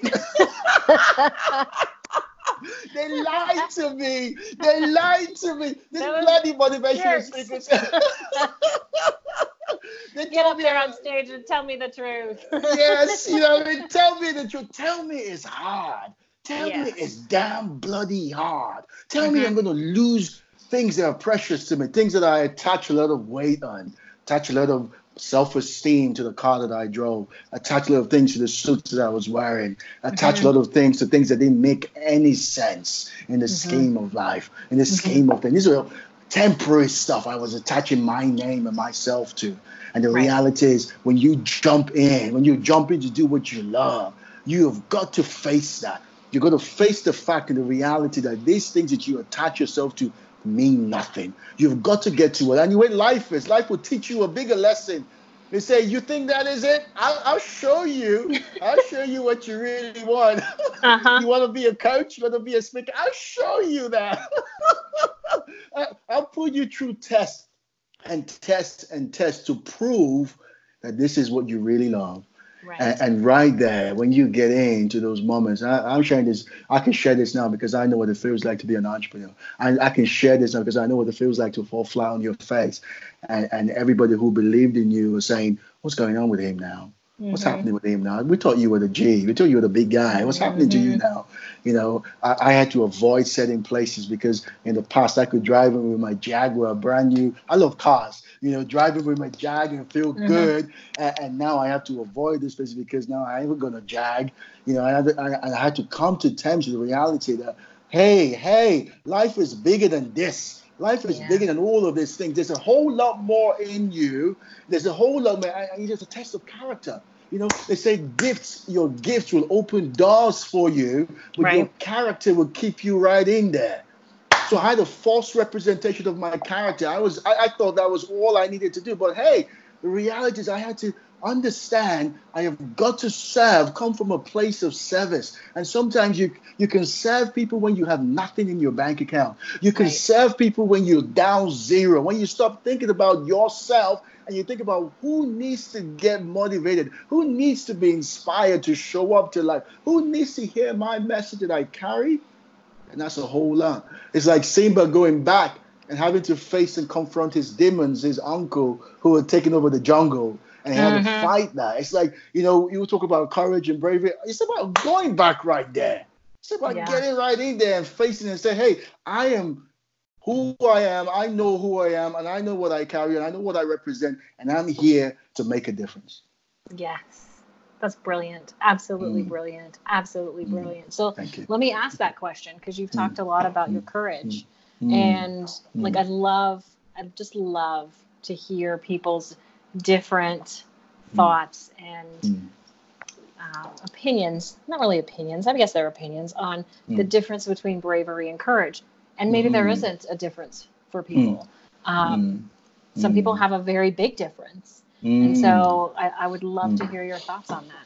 It's interesting. Really interesting you bring that up. Someone once said, our journeys in life are different. My journey is different to your journey and different to those who are listening to us right now. Our journeys are different. But the enemies that we all face are the same. And what enemies am I talking about? I'm talking about the enemies of fear. False evidence appearing real. Constantly putting ourselves down. Enemies of self-doubt. Saying, am I good enough? All of us go through that enemy. All of us have to confront those enemies. And to me, I look at bravery. I look at bravery as a call to courage. I look at bravery itself. It's a call to courage. That's how I say it. And I look at courage as showing up. when afraid, Mm-hmm. showing up when you haven't got everything around you, showing up when everybody thinks you're an idiot, you're stupid, you're crazy. Courage is just showing up. Like, I haven't got everything right, but what if I just show up? Mm-hmm. What if I just step in? Mm-hmm. What if I just knock on more doors and say, hi, I'm Kelvin, I'm just trying to help. Yep. Courage is doing the things that scares us the most. And I think when we accept bravery is the answering that call. Because every time, Kristen, I believe that the call to courage, there's a call to courage for every one of us. At certain points in our life, we respond to it. At several points, we don't. We run away from it. But there are points in our life, if we were to trace it back, we can see when we acted courageously and when we showed up. And I feel like these enemies are just there because of what people say. Sometimes we're worried about what people think about us, worried about what society says we're doing. All of those come to the best of us. But if we can overcome that and just respond daily to courage and just showing up, and I believe in the power of showing up, just saying yes. One of it was Richard Branson that says, anyone calls you to do anything, just say yes, even if you don't know what it is. Just say, I'll do it. Just show up. Just showing up factor. And most people don't have that. Don't want to show up. They want to wait for perfect conditions before they show up. And perfect conditions are a killer to great destinies. Yeah. Do you feel like people also don't show up because they're waiting for someone to tell them how and when to show up? Yeah, I feel that's what's going on. Sometimes we're waiting to get the approval from people. And the greatest gift we could give ourselves is self-approval. It's like be willing to just jump and fail. Be willing to look like a fool. Nobody wants to look like a fool. That's the biggest issue going on. No one wants to look like. Well, that's another whole nother conversation. We're in the social media era. It's all perfect. Right. I'm gonna go in the filter and make it look good. No one wants to look like a fool, like I haven't got everything together. But the reality is, none of us came into this world with everything together. Right. We came in with a bag of chaos, disorderliness, errors and mistakes and faults and flaws and everything together. But somehow we've been told to believe that until it is perfect, don't show up. Right. You're absolutely right. Over time, somebody in our lives told us, like, get all your ducks in a row, get your shit together, and then take that leap. Yeah, absolutely. Yeah, what are your thoughts on bravery and courage? What do you think about it? For me? Yeah. That's interesting that you asked that, because I've asked that question to, I think now, you're like 56th guest for this. And so I've asked it many, many times. And honestly, to tell you, I haven't really given much thought to it. So my off the hip, shoot from the hip is, it takes a lot of bravery to tell yourself to show up, courage to stay there and lean into your being uncomfortable. Come on now. Yes, it's like, like that bravery is like that step into it for me. Like, let's go. And then the courage is to just sit there and it may be really fantastic and it may be really uncomfortable. And if it is uncomfortable, having the courage just to lean into it, figure out why it's uncomfortable. Where is it coming from? What need am I trying to meet? What need is not being met? And why is it uncomfortable? And that's where the courage is for me, because my safe spot is not in that uncomfortable spot. It's in that consistent certainty spot. And I know that about myself. So that would be where I would stretch, right? Is that space of leaning into being uncomfortable. Wonderful you say that. Wonderful you say that about being uncomfortable. I think you're absolutely right. Absolutely right. And it's somehow, somewhere we've been told comfortability is the way forward, and that's the reality. Is it's uncomfortable. It's uncomfortable showing up. It's uncomfortable being an entrepreneur. It's uncomfortable asking people, I want to do business with you. It's uncomfortable to ask that question. It's uncomfortable to show yourself that you're ready to do that. Someone said it's this particular thing that keeps driving me every time I think I'm okay. It says,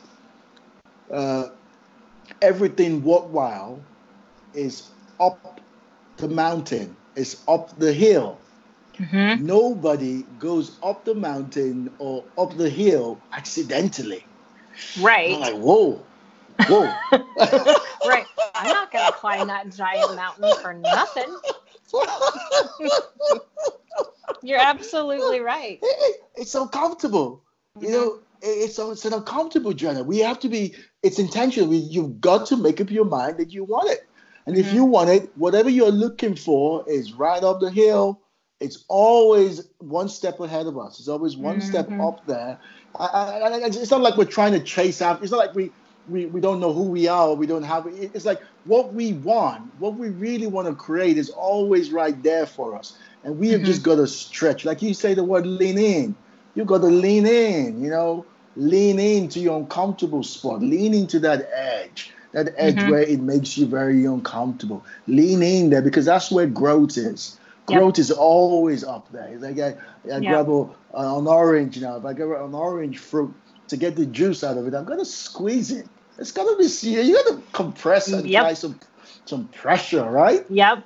Come on now. That's how you get the juice out. Yep. Absolutely. It's just life. Absolutely. Yeah. I think that whole journey of being uncomfortable, like I know if like I'm going to do a motivational speech, which is not normally I teach classes and workshops, and I've been asked to do and be a motivational, inspirational speaker at a like a retreat or a workshop for a group for a nonprofit. And like my first thought is, yes, this is so exciting. And then I'm like, oh, frick. Like that uncomfortable is like, oh my God, I'm going to look like an idiot, or I'm not going to look like I have my stuff together. And then I was like, hold on a minute.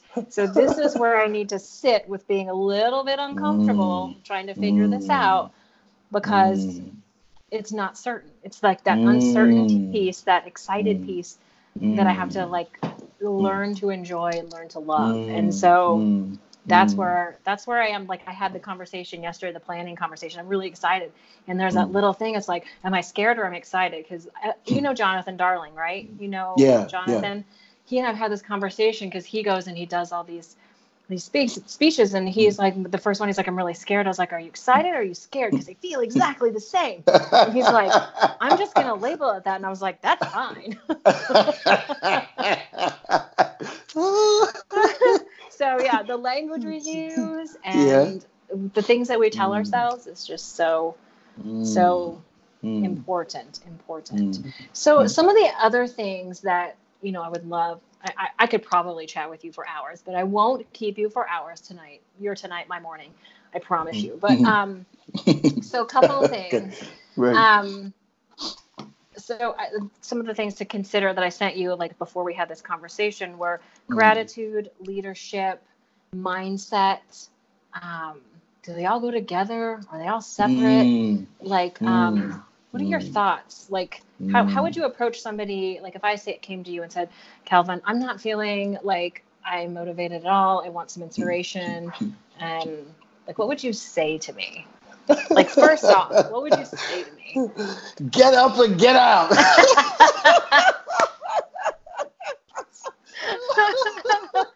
I would be like, okay, where are we going? You probably run away. I just look at you and go, where are we going? Let's go. So you know what? So I spoke at an event last Wednesday, organized by a group here in Portsmouth, and it had 80 entrepreneurs in there. And I went on stage and I just kept saying, do it now, do it now, do it now, do it now. Mm-hmm. And I got someone to come on stage with me and shout, do it now, do it now, do it now, do it now. And then all of a sudden, the whole crowd jumped in, do it now, do it now. I was like, yeah, do it now. I tell you what, after my speech was done, when I got off the stage, everybody kept shouting, do it now. I mean, it became the chorus for the whole evening. Mm-hmm. It's called the Action Takers event. And it was all do it now, do it now, do it now. I say to people that it's what we tell ourselves on a daily basis that will really show up in how we show up to life. And that's because I believe in the power of words. Words are so powerful that I believe that, they say for one negative word someone says to you, you need 17 powerful positive words to counteract the effect of just one negative word. Wow. That's to show you how powerful words are. Yeah. And I was going through a stage at one point in my life where I was procrastinating. And I read a book that talked about how to overcome that. I talked about getting up in the morning, first thing in the morning, and saying every day, do it now, 50 times in the morning and 50 times at night. My goodness. I mean, do it now, first thing in the morning, in the evening, do it now. And they say all learning is by the art of repetition. This is why we have nursery rhymes. This is why we have all of this thing going on, because more and more you hear it, the more you voice it out. The more and more you hear. That's the same way it works with the mind. When we do a driving test here in the UK, you got to go through this strict procedure, and you're fully aware that you can't drive. You're consciously aware, I don't know how to drive, and you're being guarded by the guy, the instructor, to let you drive. 1 year after, once you've got your license, you're driving unconsciously. You're driving with your phone out. You're driving, listening to some songs and just bopping your head. Or some people do crazy. They eat while they drive or whatever's going on. You're driving unconsciously. Now, why is that so? Because for the last 1 year, consciously, you've been repeating the process of driving. And so driving becomes second nature.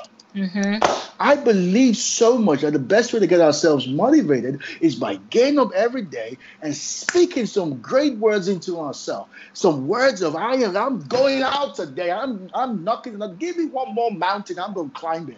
Give me one more. I'm going to get it. I'm going to get what I want to get. It's that constant reminder of positive words on a daily basis to become this level of speaker that I am now. I had to constantly practice in every day. Sometimes in my room, I take a blindfold, like Blind Spot. You seen the movie Blind Spot? I just blindfold myself in my room, and I look into my camera is right in front of me, and I'm speaking, and I'm talking about a particular topic, and I'm doing that over and over again, and I stop and I record and I watch it, and I'm doing it every day. So when I get on stage, I'm not trying to figure out the words anymore. The words are now second nature to me.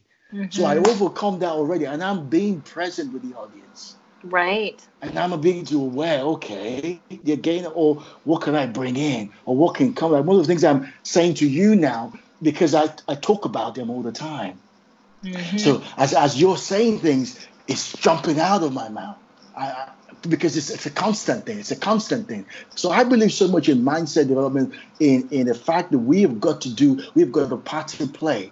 Words that we hear, things that we listen to, and the words that we say on a daily basis has a massive impact. And I'll tell you what, I started showing up and overcoming procrastination. The procrastinating thoughts were still coming, like, oh, why don't you push that till later? And I said, shut up, do it now.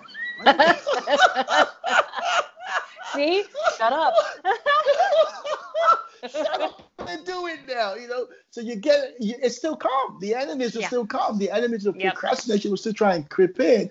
But because I've prepared myself, I've empowered myself with that constant words. Do it now, do it now, do it now, do it now, do it now. I tell you what, it's boring, Kristen. It's boring. I've got some words right here that I say every morning. It's boring, it's monotonous, it's the same thing. Sometimes I'm like, oh, here we go again. But it's so powerful in that it becomes second nature to me. And I say sometimes unconsciously. And that's where I wanted to go, to an unconscious state of my mind. That's what I believe about mindset. And you talked about gratitude, right? I tell you what, I told you I jumped out to do my business full time April last year, 2018. And right in October, I was going through a difficult loss. Things where I spent all my savings, spent every money I had, and I was just literally at the verge of, what the fuck am I doing here? Yep. I was like, what the heck is going on here? They sold a dream to me, and I still couldn't butt it. And I I listened to Tony Robbins talk about gratitude. Mm-hmm. And I said, I'm going to do something. I'm going to practice gratitude for 30 days. Mm-hmm. So I get up every morning, I grab my phone, and I do a 1-minute video of why I am grateful.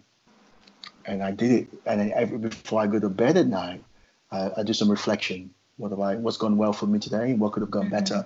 For 30 days, Christine, I did it every day. And because the power of gratitude is that it helps me forget about the things that I don't have. Because when you look at the root of depression, anxiety, worry, fear, it's always focused on what we don't have. Right. What's missing in our lives. Yes. Oh, I've lost that. I've lost this. Oh, I don't have that. Do you get what I'm saying? Yes, absolutely. Yes. And gratitude is focusing on, what do I have? Yes. What's with me now? Yes.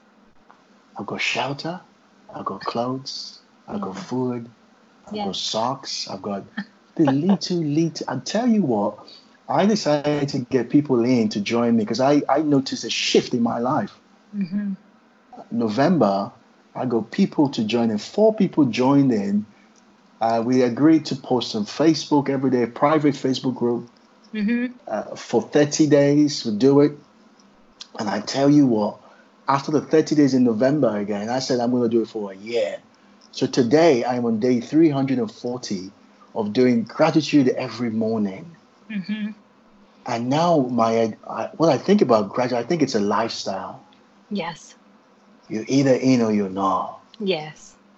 And gratitude has so much power in eradicating depression, anxiety, and fear. So I wake up, even sometimes when I get up in the morning and I'm worried about the day, and I have to do my video, and I do the video. In that moment, there's a shift in my awareness. Yeah. I'm thinking about, I'm grateful today. And I'll just get into a different kind of state. And that state is a kind of state that's empowering.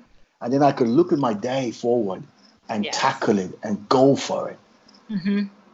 So that's what I believe about gratitude. I believe it's life-changing. Yes, I am with you 100%. I did something similar a couple years ago. For some reason, I'm obsessed with Christmas twinkle lights. I don't know. I just love them. And it was after Christmas, and it was after, this must have been, I don't know I can't really remember. I think it was 3 years ago now. So I had just decided that I was going to be a coach. I was going to go back to school. I went and did the Tony Robbins course and got my strategic intervention coaching. I was right in the middle of that, and I was feeling the self-doubt, all those things that were coming in. It was after Christmas, and they had all these twinkle lights on clearance at the store. And I bought a bunch, and I hung them in my office where I did all my studies and all that stuff. And I thought, this is awesome. I'm grateful for these twinkle lights. They're going to make this space so much better. So I wrote it down on a little piece of paper, and I hung it on the twinkle lights. And then I thought, hey, I should do this every day. So I cut out all these little cards and little tags, and I wrote what I was grateful for before I went to bed, said my prayers, and hung it on there. A year later, I had, because sometimes I did 2 or 3 a day, and over 365 tags hanging on these twinkle lights. It was just magical. And I was like, I can keep doing this and keep doing this. And people followed me. People did the same thing. It was really fantastic. And the moment the year was over and I celebrated and I was like, I'm going to keep doing this. I didn't for whatever reason. So interesting. And I miss it. And so that's what I'm in the process of doing again. There shouldn't be a moment in your day where you're not grateful for what you have. You know what? I agree with you. I you know what? Even in the gratitude thing, I believe so much in actually being present with the idea of being grateful. Because I hear people say, I'm thankful. I'm thankful for everything I have. And I say, hold on a minute. It's so easy to say everything that you have, that everything doesn't even make any sense to you. Right. And then you say that. Everything is too extreme. It's too extreme, right? or they walk away after saying that and they're depressed again. You know, and I say, why don't let's break that everything down. What are the things that you're actually grateful for today? Right. When we start picking them bits by bits, it's just so empowering that we begin to see there's a lot more to be grateful for. Because now you got to think, and people don't like thinking. Right. You know, we don't like spending too much time thinking. What am I grateful for? I tell you what, in the program, people were like, "Oh man, I don't know what to say." I said, What? "Say anything." Right. Wait, what? I don't want to say. I don't want to say that I'm grateful for today. I'm like, well, I mean, I've been saying the same thing over for the last 10 days. I said, well, now you got to take some time to really think about what you're grateful for. And then someone came up the other day and said, oh, I am grateful for my phone. Because with my phone, I can talk to family, you know, loved ones and connect with people around the world. Someone said, I'm grateful for my laptop because I can really do some work and connect and interact with people. I'm grateful for the internet. I'm grateful for the, you know, just little things, little things. And those little things can really add up. And they can really add up and stack up, and you have no time to think about what you don't have. You know, and that's just a different kind of feeling to know that you're all right. Right. Yep. Absolutely. I appreciate that. So I have one last question, and I promise I'll let you go. I'm loving and this. Then I'm loving it too. Like I said, I could probably chat with you for a very long time. So my whole practice is around living in and from a whole heart. When I say that to you, what does that mean to you? That's a good question. That's a good question.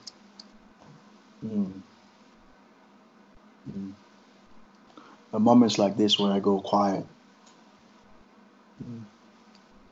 I call it slowing down to speed up. Yes. I'm trying to get into my heart now.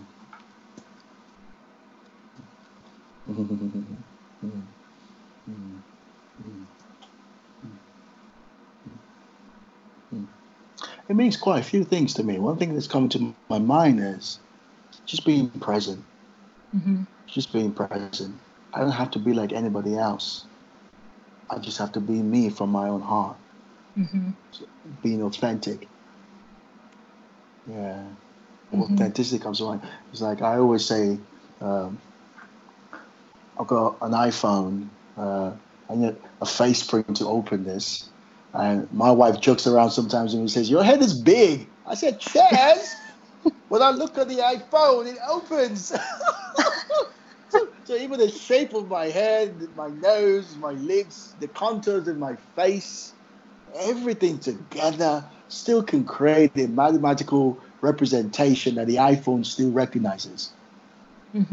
My fingerprint is unique to me. My face print is unique to me. My eye print is unique to me. That tells me something. That tells me I am created different. That tells me I am unique. That tells me about 8.1 billion people and counting. Nobody on the face of the earth is like me. Right. I have something to contribute. I have something to offer. I have something that I can give. I can make a difference. Successful people sell their difference from another. And I want to be different. I was created to stand out. So when you talk about selling from a whole heart, I see that just going back to the place of being me, being authentic. I might be a quick reader or a fast reader, doesn't really matter. What matters is me showing up from my heart. And I'm curious to know what your thoughts are. Well, I have given this quite a bit of thought, as you can probably imagine. And it's along the same lines. It's being unapologetically authentic and showing up even when you're scared and contributing to something greater than my being. And it's showing up with love. I have the saying, it begins and ends with love. That's my whole thing. And love is the heart. And if you can be unapologetically authentic, it all falls into place. You can do anything. You can do anything that you want to do. So true. Yep. Oh, so true. I must say, Christine, you're doing a great job. You're doing a fantastic work. You know, you're a force to reckon with. You know. Now you're gonna make me blush. You know, it's so nice to hear those things. Like I appreciate that more than you probably will ever know. So thank you. I appreciate that. So if people are listening and they want to connect with you, what's the best way for people to connect with you? Hey, Kelvin Inspires. You know, I'm Kelvin Inspires on Instagram, on Twitter, on Facebook. Kelvin Inspires. I think there's only one Kelvin Inspires. If there's another, there must be a counterfeit. There is a counterfeit. Don't listen to them. You're the OG Kelvin Inspires. And if you like a simple guy who has a great laugh and a great chat, you know, just holler at me and we can have a great conversation. And I'm just, I'm just Kelvin Inspires everywhere. Just a guy who just wants to inspire you to achieve even more out of life and to be all that you can be. That's awesome. And so, do you have anything like presentations, speeches coming up in the next few months? I just came on. Well, in the next few months, yes. As a matter of fact, I live in the UK with my wife and kids, but I'm going to Nigeria for my brother's wedding, and I've been invited because they know I'm coming. 2 people have contacted me and said, "We want you. Speak for me. And I'm like, awesome. Oh, you should have called 6 months ago, a year ago when I was still trying to figure this out. You know, but now, you know, they're coming and they want me, and I'm looking forward to it. I just had a great meeting today with someone as well. We're going to do some programs together. So it's an exciting time in my life, Kristen. Yes, I'm so excited for you. It's going to be amazing. I can't thank you enough for sharing space with me and all your wisdom. Like, I took pages of notes.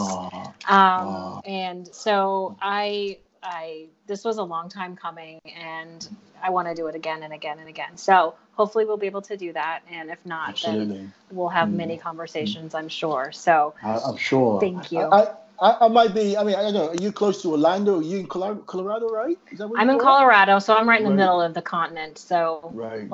There's no ocean, but there's mountains. So you'll have to come and see the mountains. Oh, yes. I feel like the mountains are better than the ocean sometimes. Now, if you're in the Caribbean, mountains can just go and be like, if I could live in Antigua, I would live in Antigua my whole entire life. But I cannot do that. I might be in Orlando for the John Maxwell program in March next year. And who knows? Hey, we might just catch up sometime. That would be awesome. Yeah. Great talking to you. I really enjoy this. Yes. And you've been an inspiration. Keep doing what you do. Listen, Kristen, we are watching. We are getting some value from you. Keep showing up.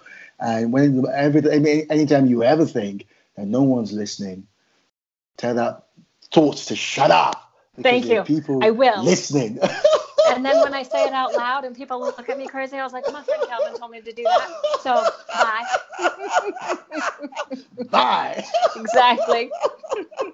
Thank you so much. Oh my gosh. Yep.